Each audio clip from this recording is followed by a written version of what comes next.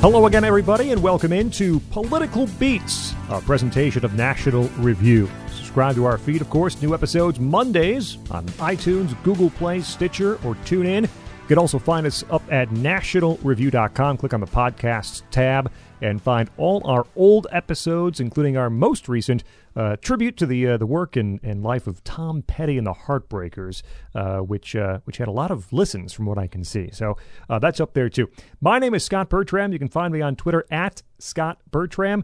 And my co-host, as always, standing by is Jeff Blair. Jeff. Hey, how are you? I'm just sitting here with a guitar cradled across my knee, a bottle of Value Right vodka, and a case of Grain Belt beer, kind of getting myself in the mood. You can find Jeff on Twitter at EsotericCD is where to find him on Twitter. And we welcome our guest to this edition of Political Beats. He is a senior writer at the Weekly Standard. Find him on Twitter at Heminator, Heminator, and his work also at weeklystandard.com. He is Mr. Mark Hemingway. Mark, how are you? I'm doing well. Thanks for having me, guys. Thank you for joining us on the podcast, and thank you for your band idea as well. Again, we talk with political people here on the show, but not about politics at all, unless it's band politics, not real politics. And we talk about the favorite music and the favorite bands of people who are involved in working in or commenting on or analyzing or reporting on politics, and we'll talk about Mark's band in just a moment. But first, we present to you, Mark, the question, what is your political beat and what is your job and how did you get into this whole political rigmarole? That's a good question. So I don't really have like a particular political beat. I'm sort of fortunate in that regard. I'm a senior writer at the Weekly Standard, so that means that I have, some basic flexibility in terms of the things that I want to cover. But, I cover everything from like, nuts and bolts electoral politics to, I actually do a lot of, cultural writing from time to time. I've written pieces on Chris Cornell's death and Tom Petty's death just in the last year, for instance. So it's nice to have that sort of flexibility in addition to politics. And I'm actually working on a story right now I'm kind of excited about. Hopefully it'll come out soon. I got to nail down some logistics, but I'm doing a piece on Ken Schaefer, the guy that invented the wireless guitar signal transmitter, who, believe it or not, has played a really interesting role in U.S.-Russia relations. So hopefully we'll find out more about that soon. It's like finding out, as Jeff and I did recently, Jeff Skunk Baxter from the Dewey Brothers is some sort of nuclear defense arms contractor, expert. or that Hedy Lamarr invented like coding technology, signal technology in World War II.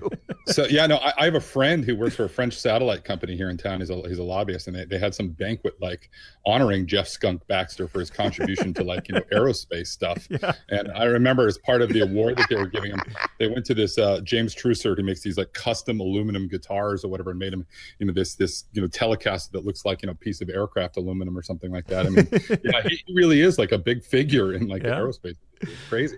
And Mark, as we all our guests do, of course, point out to a band they love whose music has helped shape their lives. And for Mark, we talk about generally referred to as one of the best bands that just never made it big for a number of reasons, which we'll get into through the course of the podcast. Let us count the ways. Yes, from the rich Minneapolis music scene of the late 70s, early 1980s. It continues to be rich to this day, in fact. They are one of the more beloved and in some cases one of the more hated for various reasons too, bands of that era as well. It is Paul Westerberg and The Replacements. The Replacements, our band this week with Mark Hemingway. Mark, we turn the floor to you to tell us about how you found The Replacements, what their music means to you. Well, see, it's interesting with The Replacements because I'm not necessarily a young man anymore, but even I was sort of, John come lately in terms of The Replacements. I mean, they put out their last record, I think, when I was a freshman in high school.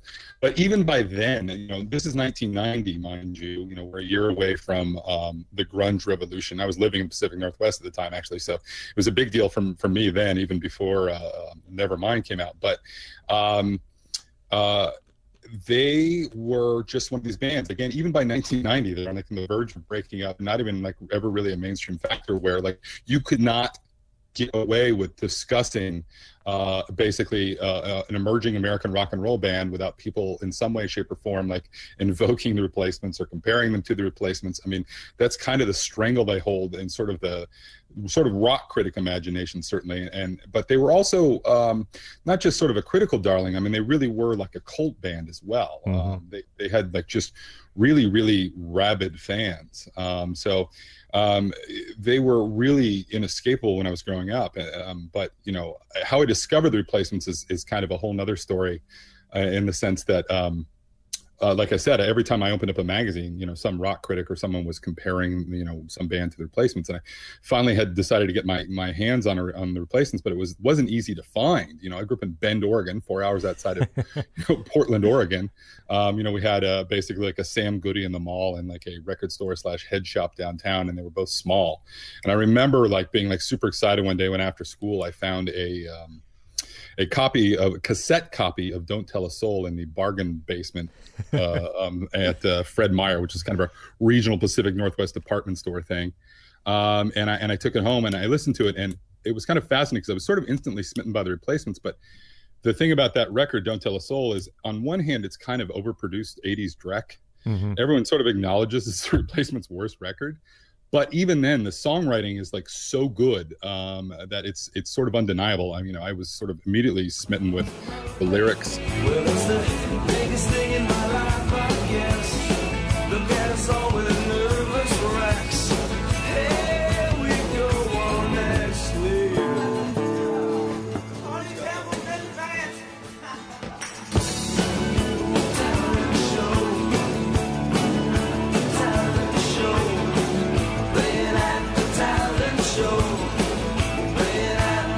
And there's just something about the Replacements, you know, even when they were like, they tried to heavily produce them, like everything you know, the phrase casual brilliance. Mm-hmm. I mean, you know, like brilliance has never been so casual, basically, as with the Replacements. I mean, it was kind of a sort of a ramshackle brilliance. It was like everything they did was one big happy accident. It just sounded right in a way that like you didn't expect.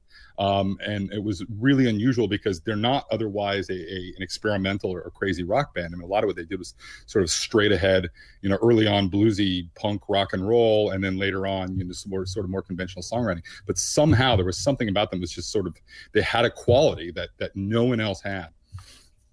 For me, when I was, of course, I'm a younger generation than you, at least a little bit, and so for me, the Replacements did not exist in my consciousness for my early years of high school, certainly not in middle school.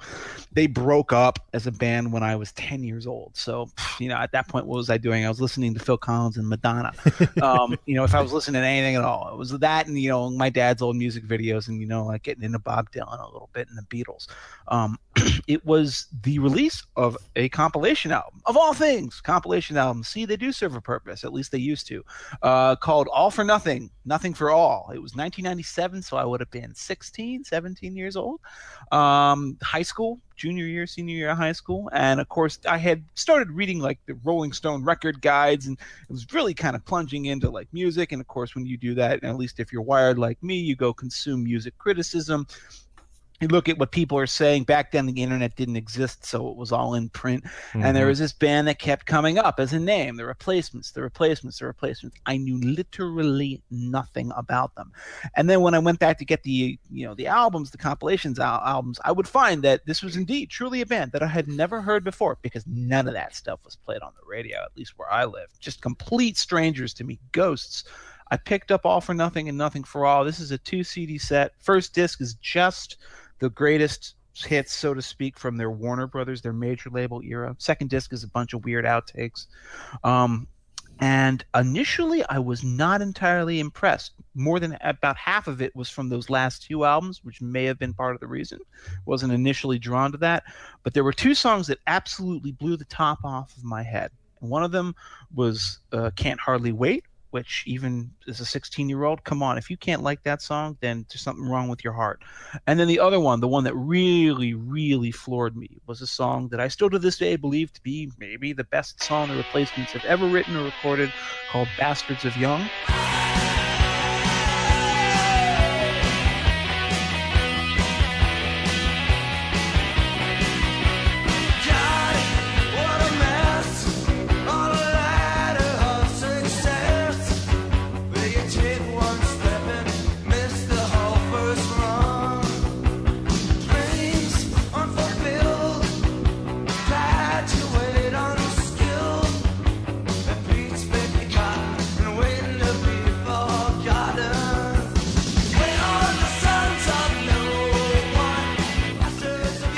I thought to myself, well, if they can do this, I got to go back and find out what the rest of their stuff is like. So I hunted down these really old original CD copies of like Let It Be, Hootenanny, The Replacements Stink. I paid $19 for a 15-minute EP. I bought them all. And then, of course, I started listening to them. And gosh, I have semi-mixed feelings about this band. But I ended up getting all of their music and then getting all the reissues. The thing about The Replacements that bothers me is that I both love this band and I hate this band. All right. I love this band because at their best, and their best is truly transcendent, they could hit peaks, they could hit resonances. Paul Westerberg was a songwriter, and the rest of the guys behind him were so electrifying as an instrumental ensemble. They could transport you to an emotional place that nobody else in the 1980s ever seemed to be capable of doing. I love REM. We did an episode on REM. It went 2 hours. That's how much I love them. REM never hit the kind of raw emotional levels that the Replacements did.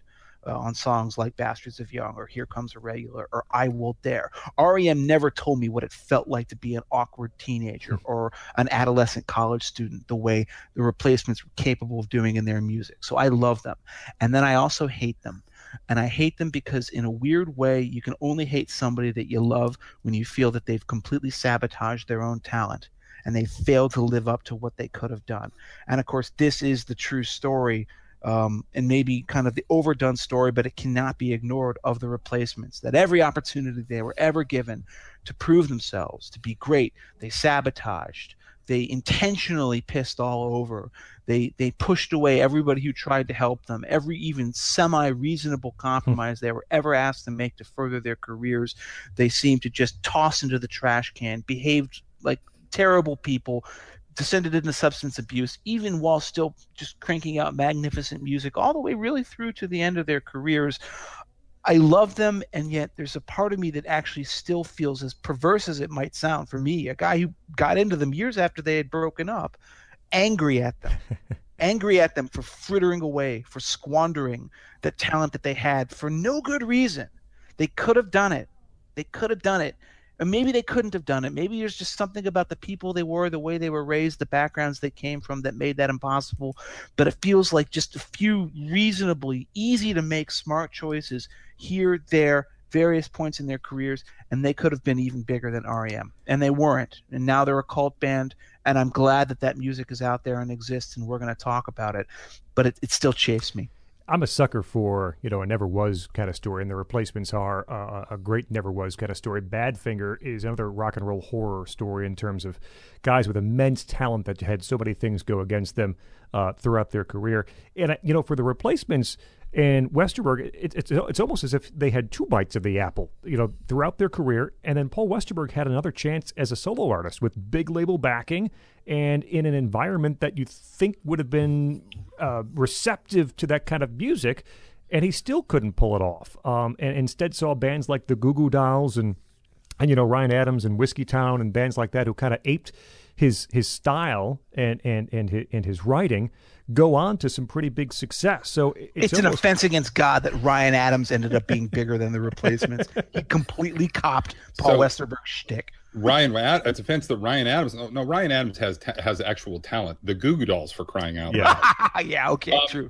But actually, fun fact: the Goo Goo Dolls' first studio album, Superstar Car Wash, Paul Westberg wrote one of the songs on that record. It's called "We Are the Normal," and it's easily the best song on the record. Go figure. So let's go back. Let's dig back to the start. Even the pre-Twin Tone era, the formation, the very early years, that era of the band.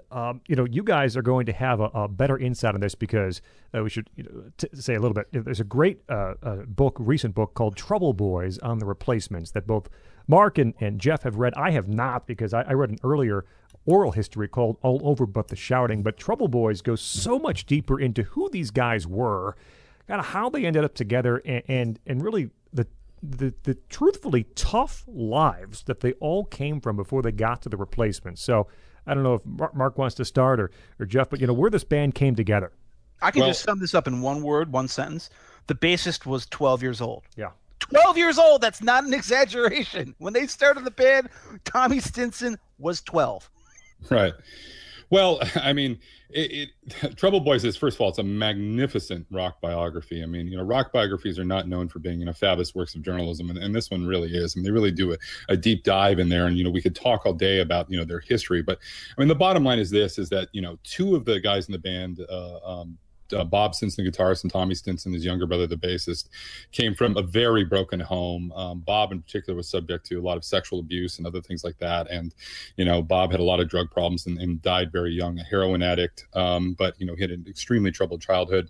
Westerberg is interesting in the sense that, it sounded like he came from, kind of a, typical-ish middle class, Minneapolis suburbs kind of a background, but it was a kind of a real man in the gray flannel suit type situation. His dad was kind of a repressed alcoholic.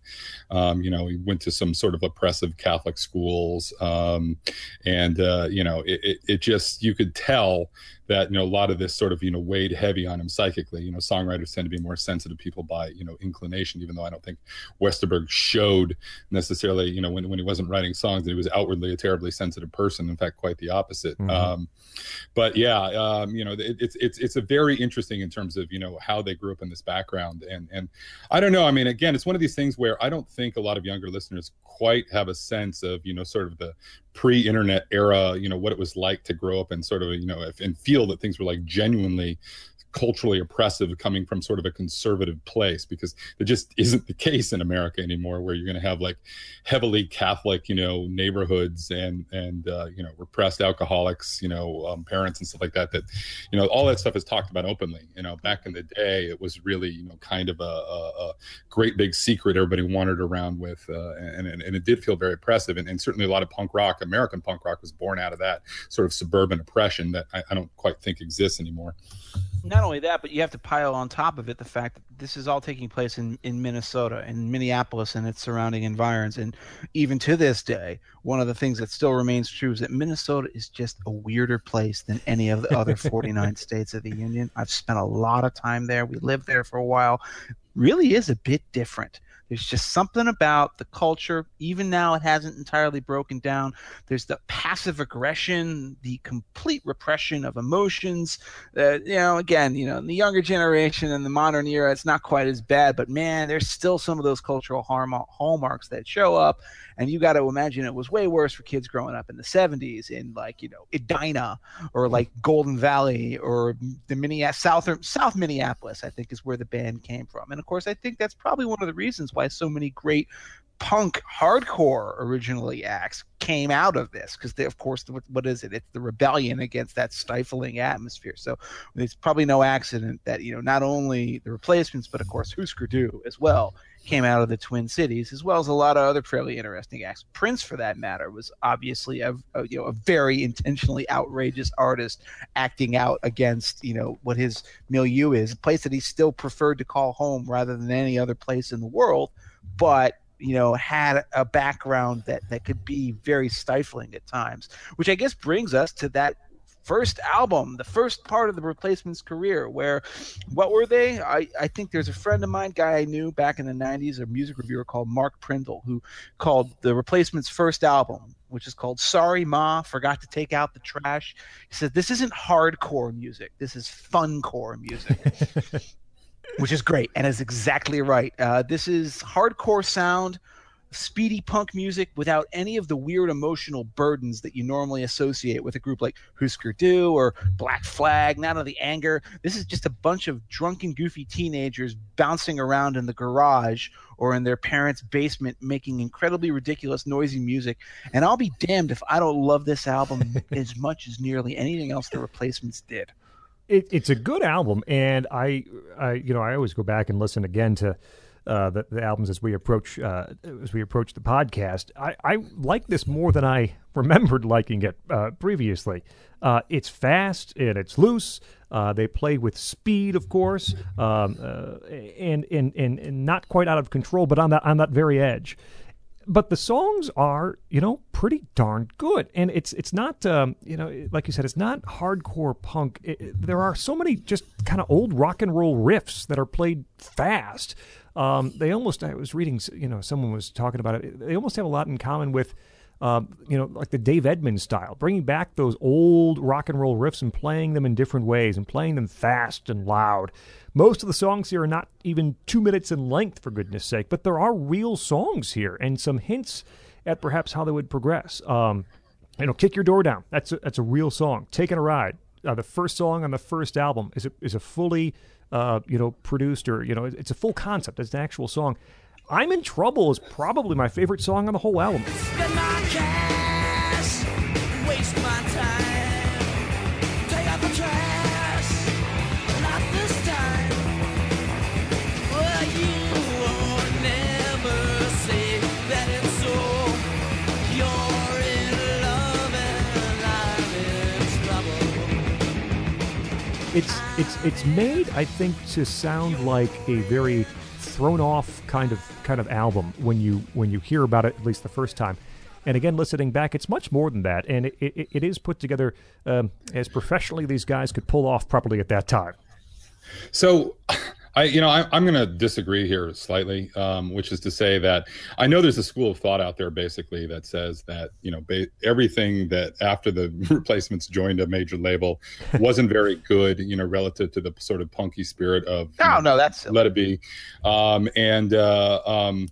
don't think you guys are saying that, but I'm just saying that, like, I know that's a school of thought out there among Replacement fans. Maybe they'll begrudgingly include Tim in, the things that they like. Which is, so I was never that into the punky stuff here. Like, I think it's fun. I really do. And I really do appreciate a lot of things about Sorry Ma in particular, because, for instance, if you were growing up at the time and you were getting all these punk 7-inches and stuff like that, for what this record is in terms of being like thrown together in an independent record label, there's kind of some patchwork recording sessions and stuff, so there's some wildly varying degrees of quality, but much of this record has shockingly good production for a punk band at this level at the time. So the songs are very clear, the parts are very clear, and there's some actual songwriting talent. A song like Johnny's Gotta Die has this like vaguely Fleetwood Mac vibe at times that I think does hint toward what they're doing in the future. But I don't think, if you were listening to this at the time, you'd go on to, listen to this and think, oh, well, this band is clearly going to be great someday.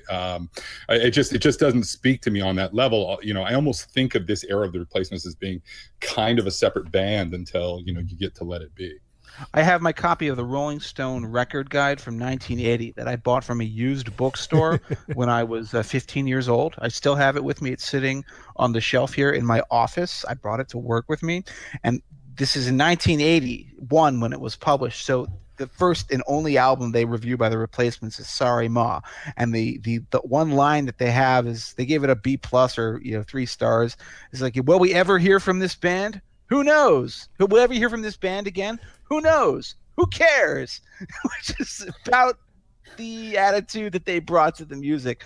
But I think there's a lot more in terms of punk quality to this record than it initially wants you to think, and I think it's kind of there in the liner notes. If you ever read the liner notes of this, it's just full of like goofy jokes, commentaries on all of the songs written by Paul Westerberg. I think one of them is Kick Your Door Down, where he says, like, listen, this was written 20 minutes after we recorded it. It's just great. It's just a great line, and it sounds about right. And I love that attitude. It's just surprisingly durable, and as Mark says, I went back again, I listened to it. I had the reissue, but I hadn't pulled it out in a long time. It is surprisingly well produced. It's actually the thing that strikes me the most is Bob Stinson is a real force on this record. You think of him as sort of the weird, drunk, bizarre maniac of the band, the lead guitarist who left, after a lot of erratic behavior and problems. But man, he plays some pretty flaming hot lines on this, and that would actually only increase on their next record, which is kind of a record. It's an EP, but it may be again one of these records that I think is hugely underrated, called The Replacements Stink. And the problem with The Replacements Stink is that one of its best songs is something I don't know if I can even mention here without getting bleeped again and again and again. Yeah, let's not mention it, at least. It's track 2. It's right there on the cover. It's right there on the cover. They just advertise it right off the bat. I'm actually a little more in Mark's camp on the Stink EP, meaning this was the mean, nasty punk record. This is the true punk record from the early Replacements career, and it doesn't do as much for me as Sorry Ma or Hootenanny would in the follow-up. Kids Don't Follow, pretty good tune. It's the one that Peter Jesperson, who was their manager, begged Twin Tone to release. He famously offered, he said, look, just do it. I'll even hand stamp the record jackets. And they actually took him up on that, and Peter Jesperson and friends would hand stamp all these record jackets for Stink, for the EP. I don't think it's as good as Sorry Ma. It doesn't the music is not it doesn't speak to me as well. It's pretty monochromatic. Yes. Yeah. I would agree with that. The one thing I would say is that I really do think that Kids Don't Follow is the first like replacement song that's sort of I don't know. It just has a Replacements vibe, if that makes sense. That would sort of define the band as they would, go on further and further develop their songwriting skills. There's just something about the particular way of the particular changes and the particular, way that they approach that song that I really think is defining for how they're heading forward.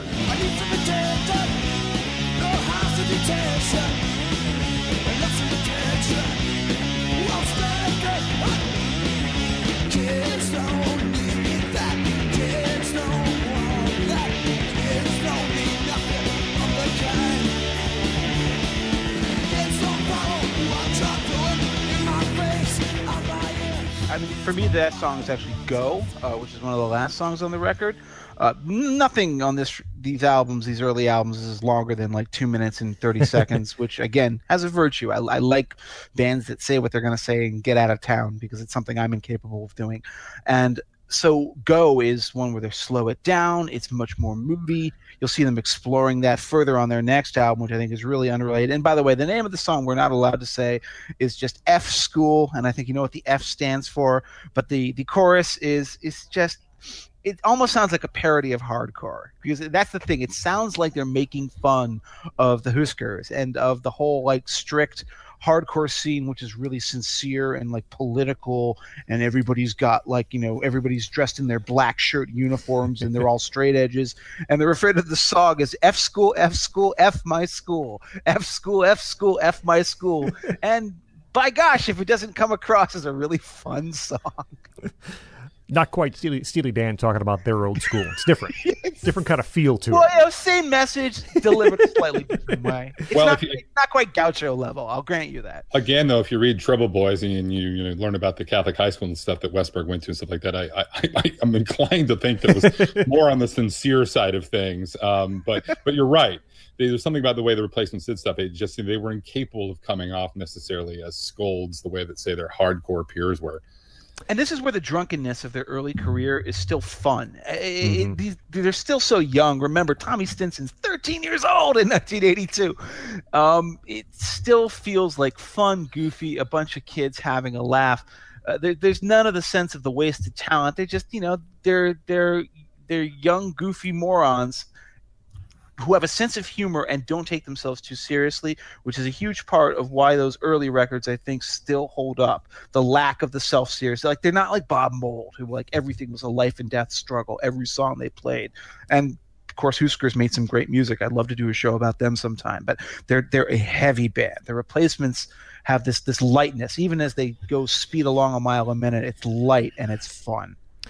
Political Beats is the podcast. I'm Scott Bertram. He's Jeff Blair, our guest this week. Mark Hemingway, senior writer at the Weekly Standard, at Heminator is where to find him on Twitter, talking about The Replacements and full-length album number 2, Hootenanny, which I think, Jeff, you were saying in your last comment, you find this to be somewhat underrated. I would agree. If there's an underrated disc in the Replacements catalog, it's this one. They still have that manic, restless spirit. There's still a lot of fun coming through, which would kind of just eventually peter out from the music, the amount of fun that came through in the music. And they did that so effortlessly on the early albums, and then it became much harder for them. But the opening track, Hootenanny, has everyone playing the wrong instruments. I think Paul's playing drums, and Chris Mars is playing guitar, and that was just pretty much an ad-lib kind of song that ended up being the first track on the album.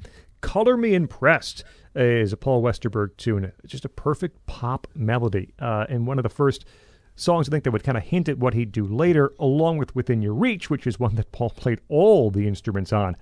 Love Lines, a song where the text is taken from the personal ad of the city pages in Minneapolis.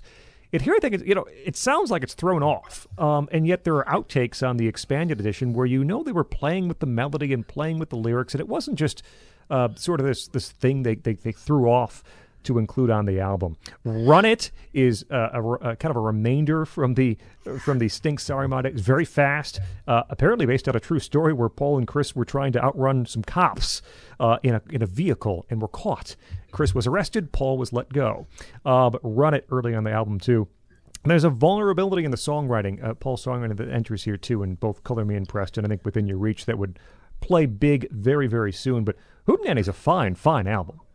So this record is interesting because, there are some, obviously Color Me Impressed is, one of the all-time classic Replacements tunes. And again, you can see they're sort of heading in that direction. But unlike the punkier, earlier records, I should say, and this is still pretty punky, don't get me wrong, you can tell that they're really spreading their wings a bit on here.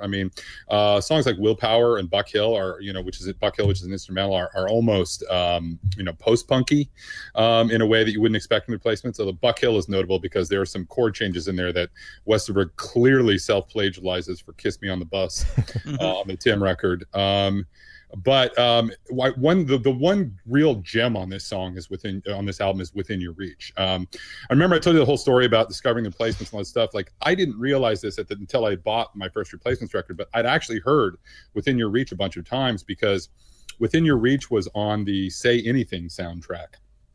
The Cameron Crowe movie, Raising the Jukebox Above Your Head or whatever. In Your Eyes, Peter Gabriel, John Cusack. Yeah. That was the song everyone remembers that movie. Within Your Reach was very definitely on the soundtrack. And I remember being really, sort of moved by that song. The first time whenever I listened to it, so this is back in the days when you were like taping things from friends and all of that. Yeah. So I had the soundtrack and I kind of knew who was on there. I could tell that was the Red Hot Chili Peppers or I could tell that that was the Depeche Mode live version of Stripped, but I didn't know who was doing the Within Your Reach song until I had purchased my first Replacements record. And that is really like the first time you see Paul Westerberg let his guard down and be like, Mr. Sensitive songwriter. And at the same time, it's a really interesting song with this like weird, abstract, but lo-fi production. And it's really effective. I can't live without your touch. Can't live without your touch.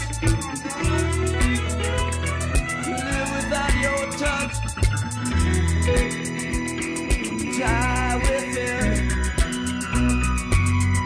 Your ring. Die with.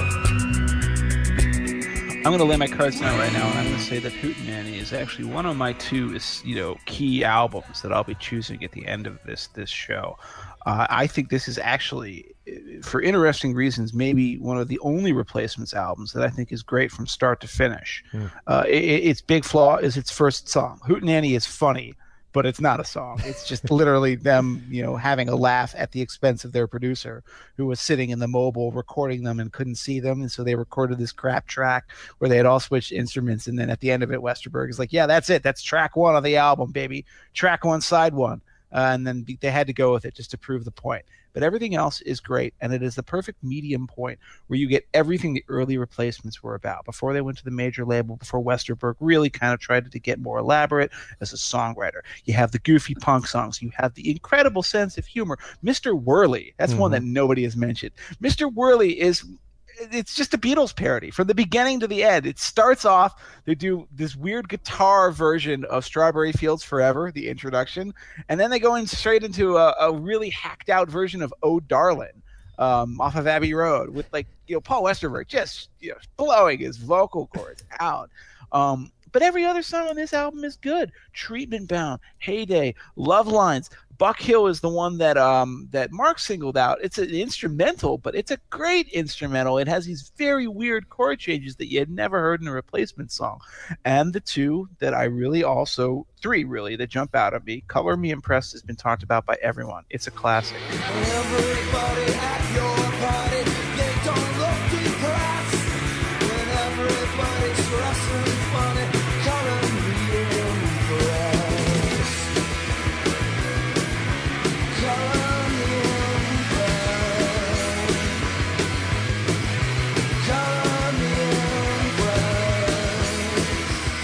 within your reach. Mark said everything you need to say about that, but it's Willpower that's a real step forward and into a place they never really went again. Willpower sounds like a song off of 154 by Wire, all right? Or it sounds like an early Cure post-punk song, something off of, Faith or 17 Seconds. It doesn't sound like the Replacements, and it was proof that they were willing to go completely at odds with what the prevailing wisdom of the scene that they were nominally a part of expected them to do. They were willing to take a complete left turn and do a risk, and they came up with an album that is as varied and yet still as light and fun as anything they were ever capable of doing. I love everything about Hootenanny, right down to its cover, which is totally pirated from like a 1950s Midwestern folk Hootenanny album, where they just, instead of she'll be coming around the mountain when she comes, they put their song titles on the thing instead. It's the Replacements at their funniest, lightest, and most diverse, and it's the one that I think even people who kind of know the rest of the band stuff don't pick up. Please check this one out. But before we get to Let It Be and Tim, the next two albums, I want to make sure we talk a bit about their live shows. Clearly, I don't think any of us saw a live Replacement show. There is a new live album actually just out called Live at Maxwell's, which is from 86, just after Tim was released, just before Bob Stinson was kicked out. So it's kind of like an artifact from around this era, a year or two later. But the Replacements live shows were famously hit and miss because they were drunk all the time. And you got a brilliant show, or you got a drunken, sloppy show, and sometimes on purpose. I mean, these guys would play to a room of record executives and not play a single Replacement song just to sabotage the show. They play covers for 60 minutes. There's a story about they were doing a national radio broadcast. They were opening for someone, I can't remember. And Paul had taught the audience beforehand, after the first song, everyone boo. And so they played, I think, Color Me Impressed. And then everyone in the crowd booed. And Paul said, "Oh, come on, you'd like us if you gave us a chance." He sabotaged this live national broadcast to have fun with 500 people in the room. But the live shows were something. Right. But I mean, I think the key to remember here is the sort of the theme that Jeff was hitting on here before, which is that, when their live show clicked, boy, did it click. I mean, the stories people have of good Replacement shows are like earth-shattering experiences. I mean, they were sort of like that good. They're just the manic energy firing on all cylinders. They just, were a force of nature. So on some level, I mean, I don't think in the end it quite balanced out. It probably aired more on the side of, ticking people off. But I'd say, you had about, good 25-30% of the time. I mean, they really just, knocked people's socks off. I should mention, though, that David Harsanyi, who's a regular contributor to National Review and a senior editor at The Federalist, is a huge Replacements fan who actually did see them live back in the day a bunch of times. He grew up on Long Island. And I know he specifically told me he saw them at Maxwell's a couple of times. So I wonder if he was at this particular show that they just released. But, he had basically good things to say about them, even though, all the stories about them being, a drunken mess are also true. I've heard about 40 live Replacements shows. I have about that many collected. I'm a big fan of shambolic live bands. So, for whatever reason, I have an immense collection of, say, Pavement bootlegs and New Order bootlegs. New Order and Joy Division were famously hit and miss as a live act. The Replacements make all of them look as smooth and professional as a Britney Spears Las Vegas stage show. I have never heard a band that was such an effing mess on literally 35 out of the 40 shows that I have. Every one of them has one song where it seems like maybe they're doing all right. Okay, yeah, this is okay. And then it breaks down and they start playing a country song instead. I am amused by the myth. I am less amused by the reality of it. And I'm disappointed to say that, because they could be great. That the new album that came out, the Maxwell's album, is probably as good as you'll ever hear them. This is actually produced by Bob Mayer, the guy who wrote Trouble Boys. I think he found this set and he produced it, wrote the liner notes for it. It's as good as it'll get. This is early 1986. It's a little beyond the era that we're in. They actually released a live album during their history. Again, another great name, called the Shit Hits the Fans, which is a pretty funny joke. at the expense of the audiences that they were doing terrible things to. I've listened to it all of 3 times in my life, despite having all of these albums, because it's just not a good show. They're drunk, they're indifferent, they play songs for 30 seconds and give up. They don't care, and it's one of those things where, for me, the myth is far more compelling than the reality of it. And again, it gets back to that feeling of why do I sometimes feel resentment and anger towards the wasted talent and potential of these guys? Because, it's one thing to hear funny stories about, oh, they were drunk and they played, half-assed, Kiss covers all night. And then it's another thing to actually listen to it and imagine what it would have been like to go there and pay your money to watch these people and then watch them disrespect you like that. It should be said, though, that the general impression, though, is that, after Bob left the band post Tim and they brought in Slim Dunlap, don't get me wrong. Nobody would say that they were, Nashville players or anything, but the professionalism did increase substantially. For sure. Yeah. Political Beats, presentation of National Review. Scott Bertram, Jeff Blair, and Mark Hemingway with us this week from the Weekly Standard, talking about The Replacements. Don't forget to subscribe to our feed, iTunes, Google Play, Stitcher, TuneIn. Find our shows also at nationalreview.com. That brings us to a fantastic album, Let It Be. Yes, just like the Beatles did it. And Paul had said it was their way of saying that absolutely nothing is sacred, which if you know the Replacements, you know that they believe is true. That the Beatles were just a fine rock and roll band is how Paul put it. That's why they call it Let It Be. There's a story in Trouble Boys, as I recall, like they didn't know what to name the record, so they said they'd name the record if the next song that came on the radio in the van. And I think that's what actually happened. Interesting. This is the record that a lot of the fans think is the greatest Replacements album ever. I think the critical consensus is that it's the greatest record ever. Now, it's not my favorite for personal reasons, but I would say that could easily be said. It's not my favorite either, and I wish it were. And I've as we decided we were going to do this show, I went back and I've listened to it like probably 5-6 times since then. So everything that I had originally thought about this album came back to me, and I remain unchanged that it has some fantastic music. The first song is I Will Dare, which is one of the greatest Replacement songs ever. Peter Buck plays the guitar solo. Paul Westerberg on out-of-tune mandolin break, which is just, again, one of those goofy, buck-toothed moments of silliness that just works brilliantly in the context of the song. It captures what it feels like to be like an awkward 17-year-old getting your nerve up to ask a girl out, especially that girl who's dating the jock at school, the high school quarterback. You're like, yeah, I can make a play for her and I can win her. It's perfect at getting that.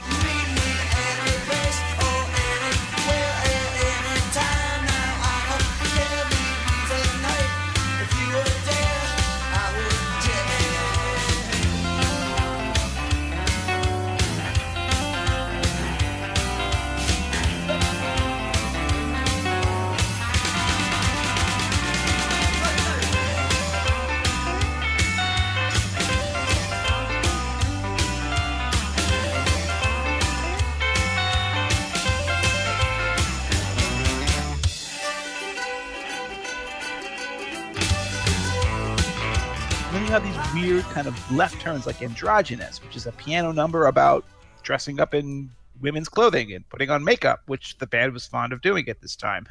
Unsatisfied, 16 Blue, Answering Machine, these are great songs, but no album that has Tommy Gets His Tonsils Out, a Kiss cover, and Gary's Got a Boner can ever be thought of as a truly great record. And it just kind of points up that every one of these mid-period albums that a lot of other bands treat as classics sort of gets sabotaged with material that isn't working for them anymore. Okay, so I think you're high here, Jeff.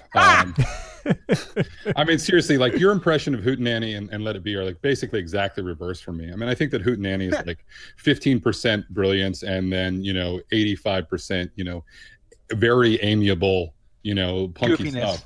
Yeah. This record is basically the exact opposite. It's like 85% total brilliance and then like 15% sort of, Gary's Got a Boner. So you're a big fan of Tommy getting his tonsils out? Well, again, I'm including that in sort of the 15%, but like some of the stuff, like I think you're being like really hard on. Like I think the Black Diamond cover is actually fantastic, for instance, and I think it's like actually way better than the Kiss original. As crazy as it sounds. It is, but I don't know how much that says. But no, having said that, there can be no doubt that like a song like Unsatisfied is just a rock and roll classic. It's an amazing ballad. Yes.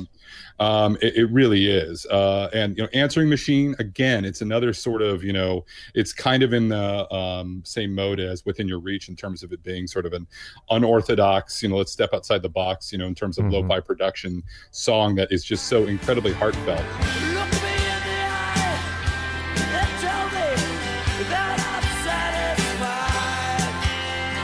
Look me in the eye, satisfied. I'm so unsatisfied. I'm so dissatisfied. I don't know. Again, there's a reason why whenever there was the critical list of 200 greatest rock and roll albums of all time or whatever, Let It Be is always the one at 187 or whatever. And I think that even though, again, like I said, it's not my personal favorite, I totally understand why the critical consensus is, and I don't even think it's even close, that this is the best Replacements record. I mean, around the margins, it has like the best elements of their sort of scruffy, younger, punky days, but it really is an album where you get your I Will Dares and your Androgynuses and your Unsatisfieds and your Answering Machines, which are just flat out amazing next level songwriting, and you cannot be denied. I mean, that is, the album is just a major statement. Like, no one listening to the Replacements up to this point would have expected they had this record in them. No one. And then it just comes out of left field. And again, it's one of these things where it's like everything Replacements did, it's just this giant happy accident. Like, how are these guys this good? I mean, how are they doing this to me? The short way of putting it is that the more that Paul Westerberg evolved as a songwriter and got good at making these important artistic musical statements on those songs that you mentioned, the worse the band as a band dynamic got at playing the goofy, fun, punky stuff. And so as long as they tried to balance that, they moved in opposite directions. Hootenanny for me is that kind of happy medium where they can balance both being silly and funny and also having some pretty interesting artistic stabs at greatness. On Let It Be, the great songs are great. The throwaway songs are too pointless. And it gets even worse as we get on to Tim and Pleased to Meet Me, where the ones that he does to sort of, we still have to rock, guys, and so we're going to put these rock songs, become increasingly more and more pointless to the point where I'm just like, this song serves absolutely no purpose. That first shows up on Let It Be. There are great songs on this record. It's a good album, a very good album, but it's not a balanced album, and that is a problem that I have with it. And maybe I'm just out on a limb there. You're out on a limb. All right. I think it's pretty darn good. I Will Dare might be the best song that they did. It's hard to imagine a song like that not catching the ear and becoming a hit. Of course, it didn't. There's some interesting production. Well, not production, but some interesting things that they did with songs, both on Favorite Thing and We're Coming Out. There's the section, 2/3 of the way in where everything drops out. And in Favorite Thing, you've got just kind of Tommy's bass kind of bobbing along. In We're Coming Out, you have these finger snaps that are placed into the mix. And so they're evolving a bit in terms of how they record their music. And we'll get into this with the next albums, but, these replacement albums of this era famously produced pretty poorly. Let It Be is not a great produced album, but it might be the best sounding record of the era, which is, again, kind of damning with faint praise. I Will Dare sounds like it probably should. Some of the rest of the album is rougher. But, with Mark, I think Unsatisfied and Answering Machine, along with I Will Dare, three really pillars that hold the album together and hold the album up. But it's a very good album. I would just note, though, that you're right about the production in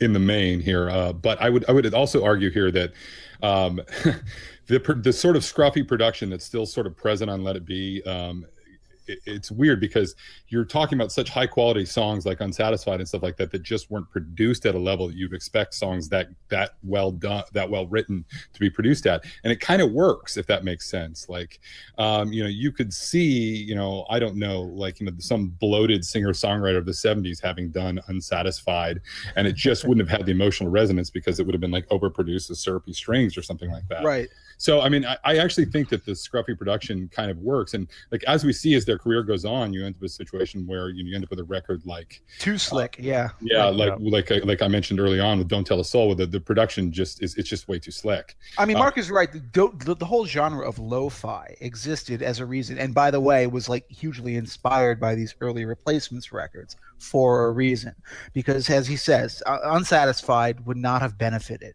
from the royal treatment. It was exactly the way it should have sounded. I agree with that part. Well, I don't want them to be produced. I don't want them to be shiny and glossy. They were produced but recorded. I don't like the way a lot of these songs sound, and maybe that's not the production as much as it's the recording of the actual songs. Well, yeah, but you also have to remember that in terms of, lo-fi in 1983 or whenever, or 84, I guess was when Let It Be came out. You have to remember this was not like an aesthetic choice. Yeah. I mean, this is, you were recording to if you're lucky, to 2-inch tape, with no time in the studio where things are really expensive and you're a punk band and you have no money. And this is just what it sounded like because that was the only way you could get your ideas down on tape.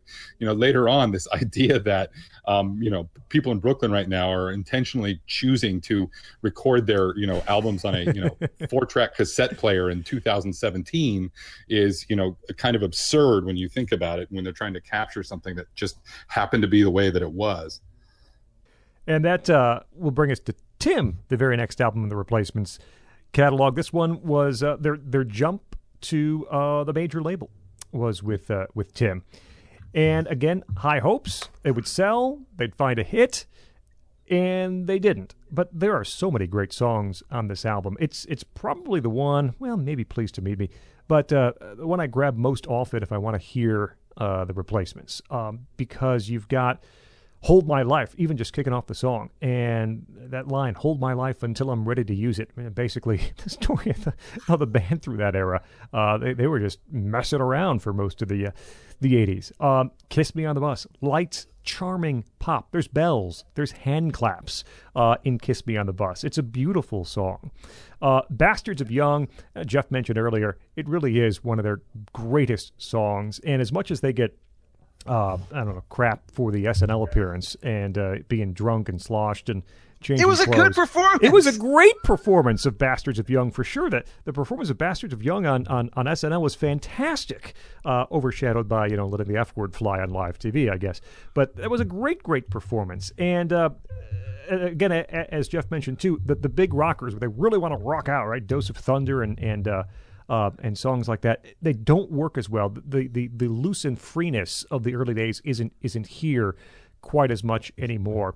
And maybe you guys can inform me a bit on this, because again, I have not read Trouble Boys, but I read a review where it had mentioned Bob Stinson was on this album, but it said that they basically did this as a trio. Bob wasn't all that involved in the recording of Tim. Is that what you got out of the book? Absolutely. They emphasized that most of the recordings were done with just Chris, Paul, and Tommy, and then Bob came in and did his overdubs later, did a first pass at them, fell down drunk, didn't work, did a second pass, and it did work. And in fact, people would come up to him and ask him, like, oh, how's the new Replacements album going? He's like, I wouldn't know, I'm not on the effing thing. Because he was, obviously at this point really drifting away from the band, certainly as a recording unit, because he felt like that Paul's songwriting was taking over the aesthetic of the group, and he was right about that. And I actually think that was the right thing to do for the group. My thing about Tim is I think half of it is genius, maybe the best the Replacements ever got, and then half of it is, you already heard me complain about the sort of goofy rockers on Let It Be. Half of it is worse than that. Kiss Me on the Bus. Again, this is Paul Westerberg going acoustic, totally taking a far move away from like the hardcore guitar-heavy Replacement sound. Again, that sort of, I remember riding on the local bus as a kid and seeing like this cute girl who was like a little older than me and like making eye contact with her and saying, hey, how you doing? And being completely shot down.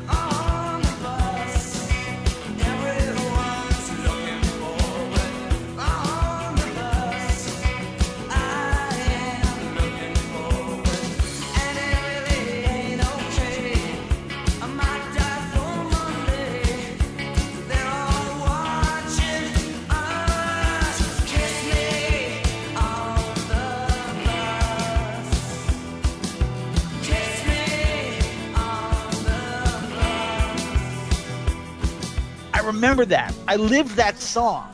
That song speaks so much to my childhood experience that it's impossible not to identify with. Bastards of Young is the single greatest song, I would say, written in the entire American indie scene of the 1980s. That's not an exaggeration. I think Bastards of Young is better than any REM song or any Husker Du song or any one of their competitors. And it is, if you had to rest the Replacements' legend on one song, you could rest it on that, and it would stand up sturdily. There's also an argument that Bastards of Young is the single greatest music video ever made. Yes. The music video for Bastards of Young is literally a guy off screen smoking a cigarette. He puts the cigarette into the ashtray. You hear the sound of a needle dropping on a turntable, and then the song plays, and all you see is the speaker, the subwoofer of the speaker going boom, boom, boom, boom, to the bass notes and the kick drum. And then at the end of it, I think he kicks it in or he destroys it or something like that. And that's it. There's no video at all. It's literally you just watch the song play with nothing happening, which, of course, was the Replacements' response to the major label demanding, hey, it's time for you guys to do a music video. Well, they're like, all right, you want us to do a music video? F you. What do you think of this as a music video? It's a great one. I mean, they didn't want to do music videos. They didn't want to play, live. They didn't really want to do SNL. It was kind of a fluke. They said, oh, yeah, if you can get us there, we'll do it. And then they figured out a way to get it done. After Tim, and this is part of the, every opportunity that was kind of handed them, they didn't accept any kind of assistance along the way. Hey, we can get you a national thing. No, how about we get you on MTV where bands are broken all the time? Nope, don't think so. We won't even be in the videos. I think the Alex Chilton video is the same way, where it's a video of Paul sitting on a couch. That's the video. That's not the kind of stuff that got airplay too much in the 80s. It was, Tom Petty, Alice in Wonderland eating a woman who was now a cake. Those are the videos that got played, and the Replacements didn't want to make that kind of stuff. Right, but speaking of Tom Petty, though, it's important to remember that the Replacements, their last big shot at sort of superstardom was opening up for Tom Petty. I mean, the Tom Petty and the Heartbreakers were huge fans of the Replacements. They had immense respect for those guys, and yet once again, as Jeff points out, they were insanely frustrating to the Heartbreakers on tour. That they wouldn't be even just that much more professional. In retrospect, Westberg, acknowledges he learned a lot from how serious and dedicated to his craft that Petty was. But it's just another one of these things where, as much respect as people had for their songwriting, I mean, people at the highest levels of rock and roll were like, that is a great band. They still couldn't bring themselves to sort of live up to any expectations whatsoever. And around this time, we talked about the SNL appearance. Paul was cueing Bob for the guitar solo slightly off mic, dropped an F-bomb, and Lorne Michaels, very upset, banned them for life, though Westerberg would appear again later. They trashed the dressing room. They trashed their hotel room. They tried to get Harry Dean Stanton drunk before he hosted the show. It did not go according to plan. Bob Stinson gets kicked out of the band after Tim is released and after the SNL appearance. Peter Jesperson, their longtime manager and co-founder of the label, their original label, Twin Tone, fired around this time as well. There's a lot of upheaval going on here in between Tim and the next album, which would be Pleased to Meet Me. This is one of those eras where you usually say, when a band loses a major member, when a band loses their chief cheerleader, which is what Jesperson was. He wasn't just their manager. He was the guy who believed in them. I mean, he literally, when he first heard their first demo from early 1980, he owned a record store, and he would insist on playing it for every single person who walked in and say, you got to hear this group. You got to hear this group. They're amazing. And he never really, let that enthusiasm for the Replacements dim. And he was gone. Usually when a band gets rid of those people, you think, well, this is it. This is when the big nosedive happens. I don't think that is the case with Pleased to Meet Me. I think Pleased to Meet Me is an album that is as slick and as smooth and as well produced as anything the Replacements ever did. Well, not quite as so much as, say, Don't Tell a Soul. But it is maybe close to being their best album. I might say this is their best record.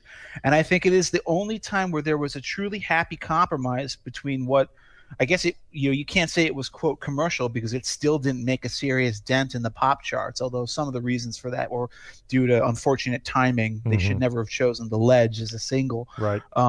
But this is the greatest compromise that could have ever been struck between the original primal energy of the Mats as a band and Westerberg's songwriting, that raw talent, and a smoother sheen. The classic example of which is Can't Hardly Wait, which is the song that I think most people, if they know a replacement song, it's Right. probably Can't Hardly Wait. And that's not a bad thing. Sometimes when you say like, oh, the most famous song by a band, I get angry when people, the only thing they know by Procol Harum is A Whiter Shade of Pale. I'm like, there's so much more than A Whiter Shade of Pale. If the only song you know by the replacements is Can't Hardly Wait, you're doing all right. Lights that flash in the evening, through a hole in the drapes. I'll be home when I'm sleeping. I can't hardly wait. I can't wait. Hardly wait. It's probably their second best song. I can't believe I'm saying this, but I agree with everything that Jeff just said. But, Well, broken clock, and, you know. You know how Jeff has been spinning out all these sort of like, anecdotes in terms of like the feelings and emotions that replacement songs, inspire. They're kind of like sort of these primal experiences, in terms of, growing up. And in that respect, Can't Hardly Wait was, notable for inspiring, a sort of a well-remembered, although it's not a terribly good movie, 90s teen comedy. I mean, because that's kind of the thing, that you sort of, there's sort of a vibe there where there's so much like emotion lurking underneath the surface, for, Westerberg as a young man, that literally like, an entire song feels like a John Hughes movie or something like that. And I think that's part of the reason why Can't Hardly Wait is the song that sort of people remember. Although Alex Chilton is just a great single. Yes. Peter Buck again played I think he played the actual mandolin on that song. And I remember Peter Buck reading an interview with him once where he said that, he really liked that song because, among other things, it was the best produced songs that the Replacements probably ever did. It really is a song that, I actually have heard it played on the radio, when the modern rock DJs really want to reach deep into their bag, and it popped up on jukeboxes and stuff when I was in college because people, really like that song.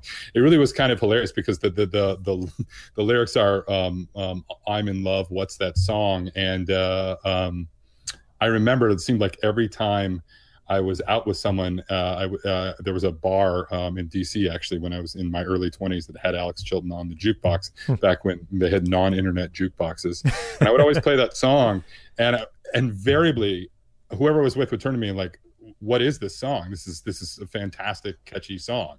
It was so brilliant to make that the chorus. So that's the one line that everybody knows is I'm in love, what's that song? And that'll be like, oh yeah, I love that song called What's That Song? But the other thing about it is, and again, we're talking, layers of irony here. The song is Alex Chilton, right? Who was the, lead singer of Big Star, who is, along with the Replacements, maybe the other all-time great, how did they not ever make it story in rock and roll, right? And here the Replacements are writing a slip pop single about, yet another beloved rock star who is acknowledged to be a genius by every other great rock star of his era, that never was able to quite break through. So the song is such a perfect metaphor for the Replacements. I on so many levels. I really like Pleased to Meet Me, and one of the reasons is, well, IOU for one is, it's not Bastards of Young, but I think it is one of the best rock songs that Westerberg wrote. IOU is a great song, and with the departure of Jesperson and Bob Stinson, you can read a bit into the lyrics that I owe you nothing, I want it in writing, that sort of thing. And the lyrics that Westerberg is writing on Pleased to Meet Me, there's a lot of self-aware type stuff going on IOU. Step right up, son, gonna show you something ain't never been done, and then the elongated, you're all wrong, and I'm right.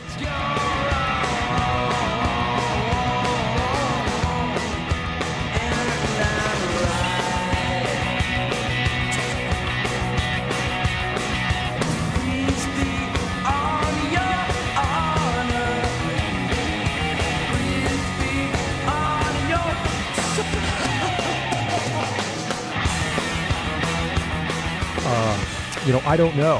One foot in the door. Are we going to be a big success? The other foot in the gutter. Never mind. All over but the shouting. Just a waste of time. Where the Jim Walsh book, the title comes from. One of the things that I liked about the Trouble Boys book, and I didn't realize this, is that the Westerberg and Tommy Stinson took to calling themselves, the Rolling Stones, Keith Richards and Mick Jagger used to be known as the Glimmer Twins. Mm-hmm. Well, apparently Westerberg and Stinson called themselves the Gutter Twins, which I thought was a pretty fitting, counterpart to the glamour of the Rolling Stones experience versus the Replacements. I also just want to say that I think The Ledge is an utterly fantastic song. And it's interesting because it's one of the few things the Replacements did that has a sort of a dark edge through and through. Mm-hmm. They always had this sort of like scruffy, bitter sweetness about them. And that song is a very sort of dark song. And Trouble Boys goes on, tells this long, elaborate story about how that record was doomed because The Ledge was the first song off of the record. And it's a song about like teenage suicide. And there was a big national incident involving teenage suicide. And then MTV wouldn't touch it and makes it into this big production. And I'm sorry, I just have to say that, like, as much as I love that song, I have a hard time imagining that was ever going to be the single that was going to break them. But it really is truly a great, great song.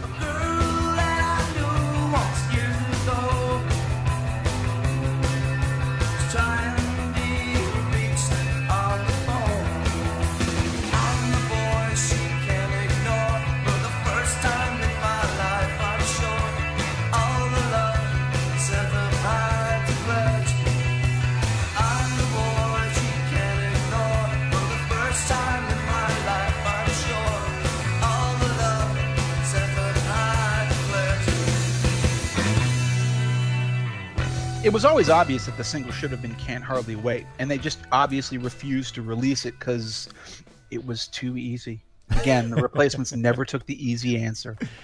Oh, and this is Political Beats, by the way, presentation of National Review. Scott Bertram, Jeff Blair, Mark Hemingway from the Weekly Standard talking about the Replacements.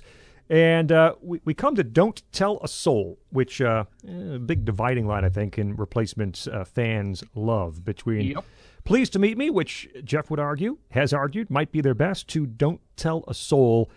I was surprised, listening back, how much I really don't like this album. I was actually thought you were going in a different direction. No, I was surprised how much I expected to come in and say, well, the production's kind of massive and huge, and but there are some quality. There's not a lot here to grab hold to. I'll Be You, which is the single, it actually got to number one on the rock radio, not in the Billboard Top 40, but on rock radio, and so that's as big of a hit as they ever had. I'll Be You, which is a very good song. Aching to Be is a good tune, a little country styling, and I think the final song on the album is a departure. It doesn't sound like almost anything else they had been doing around that time, but Darlin' One is a really fine track on Don't Tell a Soul. Westerberg sings in a way where he sounds half sedated on a good majority of the album, and he continued that through a good portion of his solo career as well, for goodness sake. Things are overthought. Things are even more self-conscious. As I said, I like this less than I even thought I did, this Don't Tell a Soul album. Tommy Stinson said it's his least favorite thing that the Replacements ever did. I think that's kind of the general consensus. And, I already talked a little bit about this at the beginning of the show. But and I don't know, maybe it's for personal reasons. Like I said, it was the first Replacements record that I ever really had, that I think this record gets too bad a rap, although I do think that, it's obviously one of their worst efforts.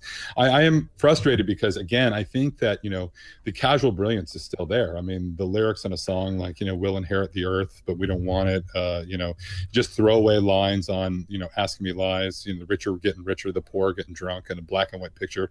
There's a lot of gray bunk. Paul Westerberg can toss off these kind of funny lines that have right. Totally unexpected resonance, and this is in the lyrics and the songwriting throughout all this record are actually, once you get past the over slick gated reverb on the snare, too heavy 80s production, the bones of the songs are just still really good. And it's you almost wish that they could just go back and re-record this with the same production standards as Pleased to Meet Me or Tim. And I think people would consider it as great a record, not as great, or certainly in that league. But it's rare to take. This is usually, it's very hard to take a song that is really good and ruin it through production, whereas you can have fantastic production and you can't rescue a well-written song. Mm-hmm. I mean, you can have fantastic production. You Right. can't rescue a poorly written song. This is like one of these rare times where I think the production is actually like so bad and so out of whack to the band's like general instincts and aesthetic. It actually ruins great songs, and it is really frustrating. Ironically enough, this is the one producer that Paul Westerberg decided to work with again. This is, I think it was Brad Wallace or something like that. Yeah. Matt Wallace. There you go. I'm more in Mark's camp on this. I thought I hated this album. I still don't like it. Went back and reviewed it for the first time in God knows how many years recently for the show. And boy, the songs, they're not replacement songs. And that's really telling. They're Paul Westerberg songs, but a lot of them are really good. Talent Show, I think it's a really good song. That was when I got that old All or Nothing compilation back in the day. I remember thinking, well, the last 8 songs on this best of CD don't really grab me that much, but this one song, that's good. That's good, and I still love that song. It's got some of that goofy adolescent aesthetic. It's about people getting nervous to go on stage for a talent show. The singer on before me was doing a lip sync, and what are we going to do? We just learned our instruments. Very much a metaphor for the Replacements' entire career. I'll Be You is okay. The ones that really do grab me the most, though, are the last two. Darlin' One, which we already talked about, I think is a pretty good song. But Rock and Roll Ghost is, I think, a really amazing song. Again, the problem with it is it's a very confessional song. Westerberg thought, the story goes at least, that he thought he was writing about Bob, someone like Bob Stinson, but he realized at the end as he was writing the lyrics that he was actually writing about himself, where he says, I look in the mirror and what do I see? I see a rock and roll ghost. It's a great song. It's not a replacement song. It's a Paul Westerberg solo song. It's an acoustic number. It's very spooky. It sort of feels like it wandered onto this album by accident, although it would have fit very well on the next one, All Shook Down, which isn't necessarily a compliment to All Shook Down, at least as a Replacements album. No one here to raise a toast. Be my guest, and I will be a host to a rock and roll ghost. To a rock and roll ghost. This album has 5 or 6 songs that I really actually do like to hear again. And I think it's also telling that the worst thing on it is the one time they try to go kind of balls to the wall, old school rock music with I Won't, which is one of the most embarrassing songs of the Replacements' entire career. And it actually hurt me to listen to again. It's one of those things that I very rarely ever reach for the skip button. With that song, I was just like, I got a minute and 50 into it, and I'm like, I literally don't ever need to hear this again. I almost never do that. I did that with this. And that's the first time I do that on any Replacements album up until this point, including like all the goofy, weird hardcore stuff on, say, Sorry Ma, Forgot to Take Out the Trash. That's a telling sign, and I think it was pretty indicative of the band's trajectory from this point onward. And that would lead us to what is a Paul Westerberg solo album in all but name, as everyone attests. All Shook Down, the final Replacements album, where I think the Replacements, all of them only play on one track on the entire album at the same time, that is. Merry-Go-Round, I guess, is the single, and perhaps the only song that people might know from it. It's a lot of hushed singing and acoustic guitars. It is, again, it sounds like, and it is, a Westerberg solo disc in all but name. And to me, there's not a ton to recommend off this one. I think the adjective here I would say is elegiac. This is the band's last gasp. It sounds like the last gasp. Mm-hmm. I mean, if you had no knowledge of this band other than that they had put out several albums before, you would probably hear this record and think this is the last thing they're ever going to put out, because clearly it was so forced in so many ways. But yet, again, it's one of these things where there's just these moments that come out of left field. You think that you're sort of depressed by this record and other things, but there are just these moments that are transcendent and very sort of Replacements-esque. But again, I think it's, again, the critical consensus would be after Don't Tell a Soul that this obviously is their second worst effort. On the downside, this is the Replacements' worst album ever. On the bright side, this is by far the best Paul Westerberg solo album ever. That is not true, by the way. Well, okay, you're gonna make a I'm case gonna make for a case. Stereo Mono, aren't you? Yes. But I actually think this is a really good album that doesn't feel at all like a Replacements album. It's very much of a mopey singer-songwriter record, and the best moments on it, by the way, the one Replacements track on this, I think, is very underrated. It's called Attitude. Mm-hmm. They all play, and it's not like it feels closer to something you would have heard on Hootenanny than anything else that they had ever done prior to that. It's a lot of country blues harmonica. They're playing an acoustic skiffle. It works. It's a really good song, I think. What I think is on the tip of my tongue. Oh, I let it slip. It was my attitude you thought was rude. Not me. It was my attitude you thought was rude. Remember sitting back in school. The Last is my favorite song on this record, though, and that is very much a Paul Westerberg solo song. It is the last song on the record, the last song on the Replacements album career. Very depressed piano ballad that works really well, but certainly when you think about where this band began and then where it ends, which is basically with him alone in a room with a piano, maybe some studio musicians, it's a pretty sad ending for the group, and I guess kind of inevitable given the way that they continue to sabotage themselves throughout their career. Can you imagine listening to Sorry Ma and then following that right up with All Shook Down and say this is the same band, and well, that's what I said about REM, although in a better sense, that Murmur and Automatic for the People, hey, that's the same band, nobody changed, but this is the same band in a much sadder sense of the term.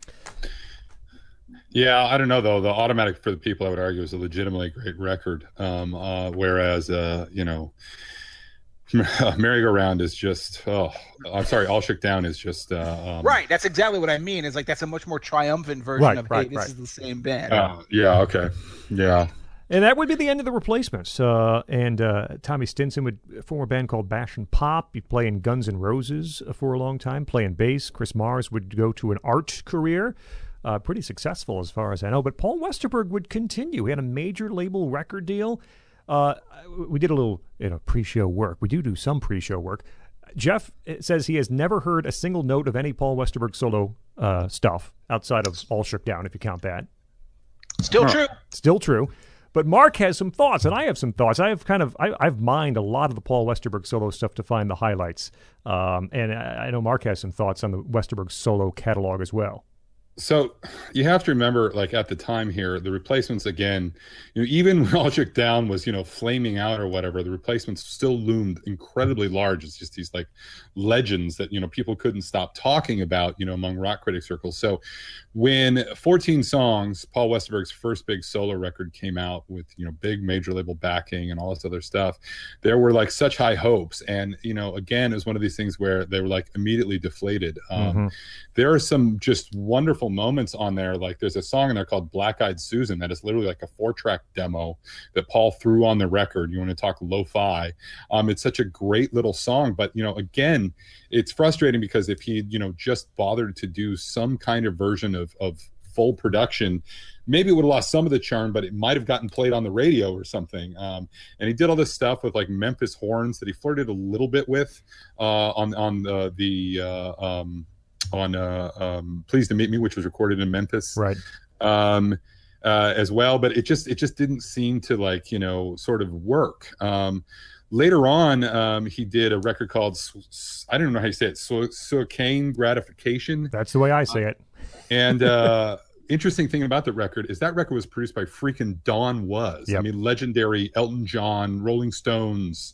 Don Was, Knob twiddler to the stars. Yeah, pretty much. And Don was like begging to work with Paul Westerberg. Yep. I mean, he was like such a huge Paul Westerberg Replacements fan and had been forever.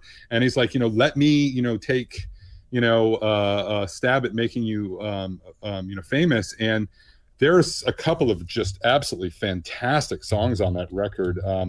I cannot remember what the first song on that record is called. For the life of me, I'd have to look it up. Best Thing That Never Happened is right in that range, or no? No, I don't think that's it. I can't remember, but there are some just truly fantastic songs in that record, but it's really like half a record. It just kind of like runs out of steam at some point. The song is called "It's a Wonderful Lie." Okay, yeah, that's the first track. Yep. A play on "It's a Wonderful Life." I mean, it's some of Paul Westberg's best lyrics. It's a really, really wonderful ballad. But again, not even Don Was can rescue Paul Westberg from sort of self-sabotage. But see, that's Don Was just quickly. Don Was generally in studio lets artists be who they are and just tries to get the best out of them. And I don't think Paul Westerberg was in any shape at this point of his solo career to be left to his own devices, so to speak, to be told, hey, just do what you do best, and I'll try to capture it. I mean, that was not going to happen. Yeah, no, I think that's exactly right. What's interesting though is that Paul, for much of his career, Paul Westberg didn't give a crap in a bad way. Mm-hmm. And through much of his the sort of the latter half, I'd say, of his solo career, including through today, he doesn't give a crap in a good way. Yeah. Unfortunately, in both cases, that means that he hasn't dedicated enough, blood, sweat, and tears into his craft to be as big and successful as an artist as he deserves to be. Unfortunately, you get all the casual brilliance and the moments of transcendence and things like that, but just nothing quite cohesive enough to be the rock god he kind of deserves to be in terms of his talent. But it's also interesting, and you read interviews with him in the last 10 years and he's got some health complications as a result of his crazy alcohol and drug abuse when he was younger. And he put a screwdriver through his hand, for goodness sake. His fret hand. Exactly, but he is happy. He's taking care of his kids. I remember, he was very involved in the later years of his dad's life. Basically took time off to take care of his dad. He did all these. He just sort of got himself right. And I still hold out hope that one of these days when Paul Westerberg is 63, out of nowhere, he's going to put out just this brilliant singer-songwriter album that nobody's going to deny, and everybody will be like, see, we told you. Let me tell you, in case you haven't heard. So, Mark covered very much the first few albums of a solo career very well, and they're not great. But after Suicaine Gratification, he lost his major label deal. Westerberg did, and he just went home. And he wasn't under any pressure to write a hit. He wasn't under any pressure to deliver an album. He went in his basement and recorded a bunch of stuff. And I am here to tell you that Stereo, it's two records, Stereo and then Mono, which you've done under the Grandpa Boy nom de plume. And the Stereo album is a set of low-key, some country-tinged ballads, some sad love songs, some bluesy stuff. Stereo is just about that singer-songwriter album that you're looking for. There are two tremendous tracks on Stereo. One is called Only Lie Worth Telling, which is one of the best songs he's ever written, I think. Call me when your eyes are empty and open all night. You light enough, open wide enough to drive a truck straight through. Only lie worth telling is I'm in love with you.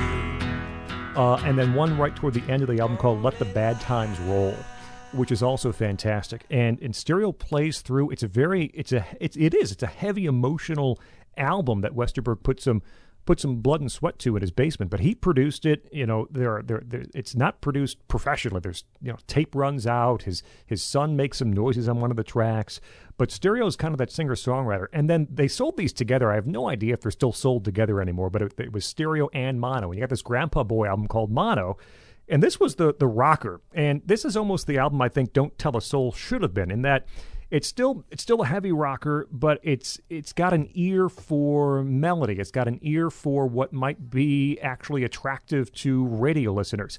Silent Film Star is a track on Mono. Again, if the highlight of Stereo was Only Lie Worth Telling, Silent Film Star is great from Mono. You're fragile and you're difficult, an artist in every sense.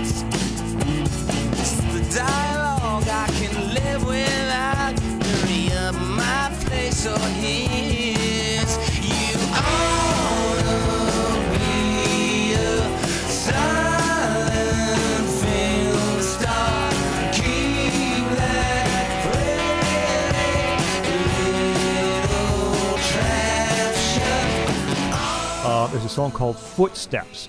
Let's Not Belong Together. Mono is better than Stereo, I think. Mono is just a great, great record. And I don't know if he's ever going to be able to do exactly what Mark wants in his older age.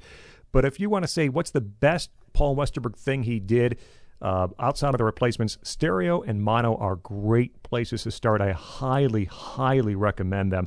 And the follow-up, which was kind of leftovers from Stereo, called Come Feel Me Tremble, is also pretty good. It doesn't reach the same heights, but there are a few songs. One is called Knockin' 'Em Back. It's a drinking song. There's one called Pine Box, which Paul wrote about his dad's experiences in World War II, and you might be able to figure out where Pine Box comes in. It's a really, really great song. He did a soundtrack for Open Season, this animated movie, which he pretty much admits he did because he needed money, or he wanted the money. I was just about to say that, and there's still a couple of really great songs on. Love You in the Fall is a great track off of that. And then the most recent thing he did is worth checking out. He did an album with Juliana Hatfield of the Blake Babies, and then, of course, of just solo success. And their group was called the I Don't Cares. And it came out maybe a year and a half, 2 years ago. And there's one track on the album that's worth the price of admission. It's called Whole Lotta Nothing. And there's actually a writing credit on the lyrics he posted to Facebook that says Maxine Nightingale, because the rhythm part of it is straight out of Get Right Back Where We Started From. But the song itself is this weird, I don't want to say weird, but it's the lyrics are like about the emptiness of this internet age of music where people can like you, but what does it mean? They're not going to buy your stuff. And it's got, the chorus is a whole lot of nothings like me, which basically is a whole lot of what people on the internet kind of like me. They're not buying music. It's just an interesting track, and it's a killer from a musical standpoint. It's a killer track too. So check out Whole Lot of Nothing from the I Don't Cares. And I probably have talked too long about Paul Westerberg's solo career, but there are still some real gems. I mean, he's such a talented songwriter from start to finish in his career. And even though the solo career didn't work out commercially, there are still these highlights here and there that are worth checking out. No, actually, Scott, I'm glad you said all that, because I've made a stab at listening to all of Westerberg's solo stuff. But with, the early disappointments early on, and my overwhelming affection for the Replacements, and sort of the genuine disappointment, Mm-hmm. It really is weird how fans of the Replacements are so invested in their lack of success. It's actually affected how I perceive Paul's solo work, and I really should go back there and review these things much more sort of critically, much more on their own terms. And I think you make a really good case for that, because I made a stab at listening to all these things, and the shadow of the Replacements has loomed so large for me. Yeah. I think that I'm being unfair, because almost anything Westerberg does is brilliant on some level, and there's something there to appreciate. So I need to go back and listen. You too, Jeff. You should take a listen. at least parts. All right, I'll give it a chance. Scott. Come on, let it go. I'm holding the flame for Stereo and Mono. I cannot recommend Replacements fans to at least check that out. And again, kind of separate it from what the band was and listen to it as Westerberg, the artist. Just trying to be who he was at that point in time, and I think it'll be well appreciated. All right. This comes to the tail end of our podcast, where we ask all involved to step forward and please tell our listeners what are the 2 albums from the Replacements everybody should own, and throughout the career, what are 5 tracks that everyone needs to hear. Our guest goes first. Mark Hemingway, please.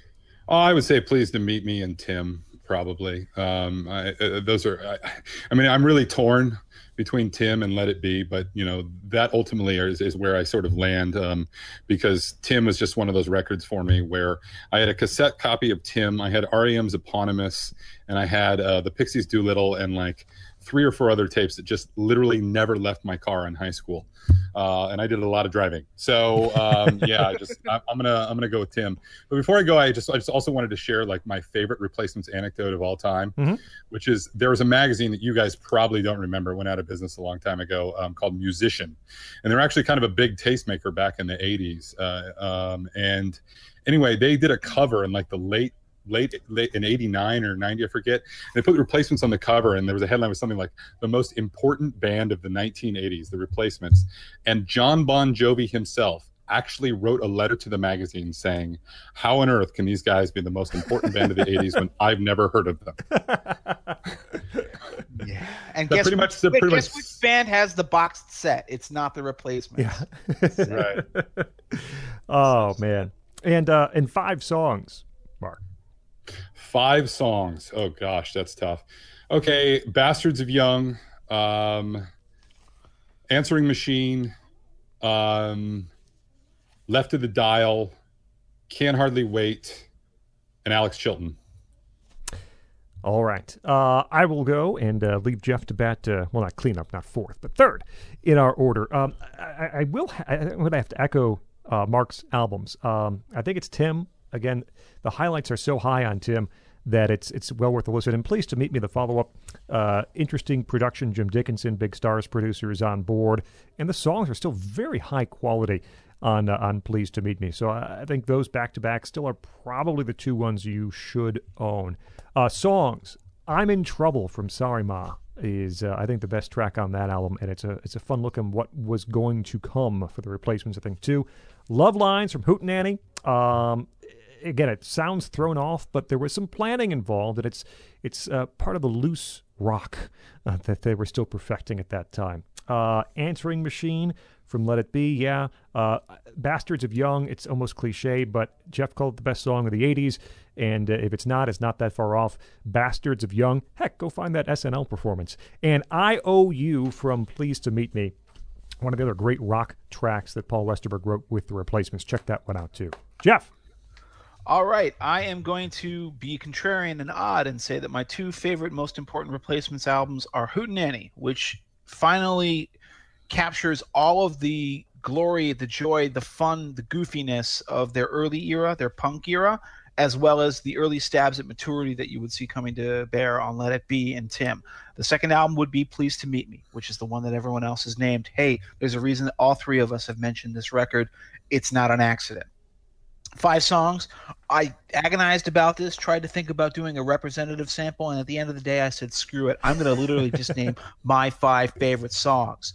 I Will Dare off of Let It Be. It's I Will Dare. It's Peter Buck playing guitar. It's a goofy mandolin solo. It's what every 17-year-old kid who ever wanted to get his courage up to talk to the cute girl he knows in class needed to listen to before he did it.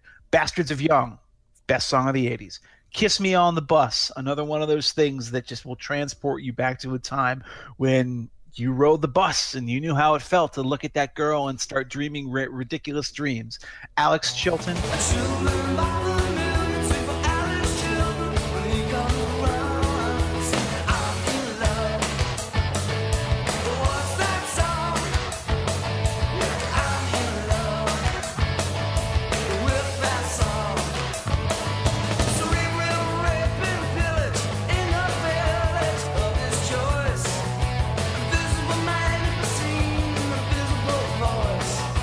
Can't Hardly Wait off of Pleased to Meet Me.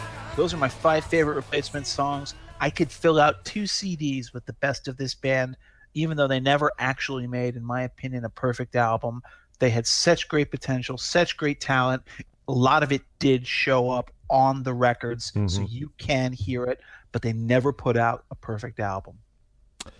There we go, our look at the Replacements. Mark Hemingway, senior writer at The Weekly Standard. His work at weeklystandard.com, at Heminator on Twitter. Mark, thanks so much for joining us and lending your love of the Replacements. This was a lot of fun. Yeah. And Jeff, we'll talk to you next week with a new guest and a new band. Indeed. This has been a presentation of National Review. Subscribe to the feed, iTunes, Google Play, Stitcher, TuneIn, over at nationalreview.com on the podcasts link. Click there, find our podcast, our old episodes, and all the podcasts that National Review has to offer you. Jeff Blair back next week along with me, Scott Bertram. This has been Political Beats.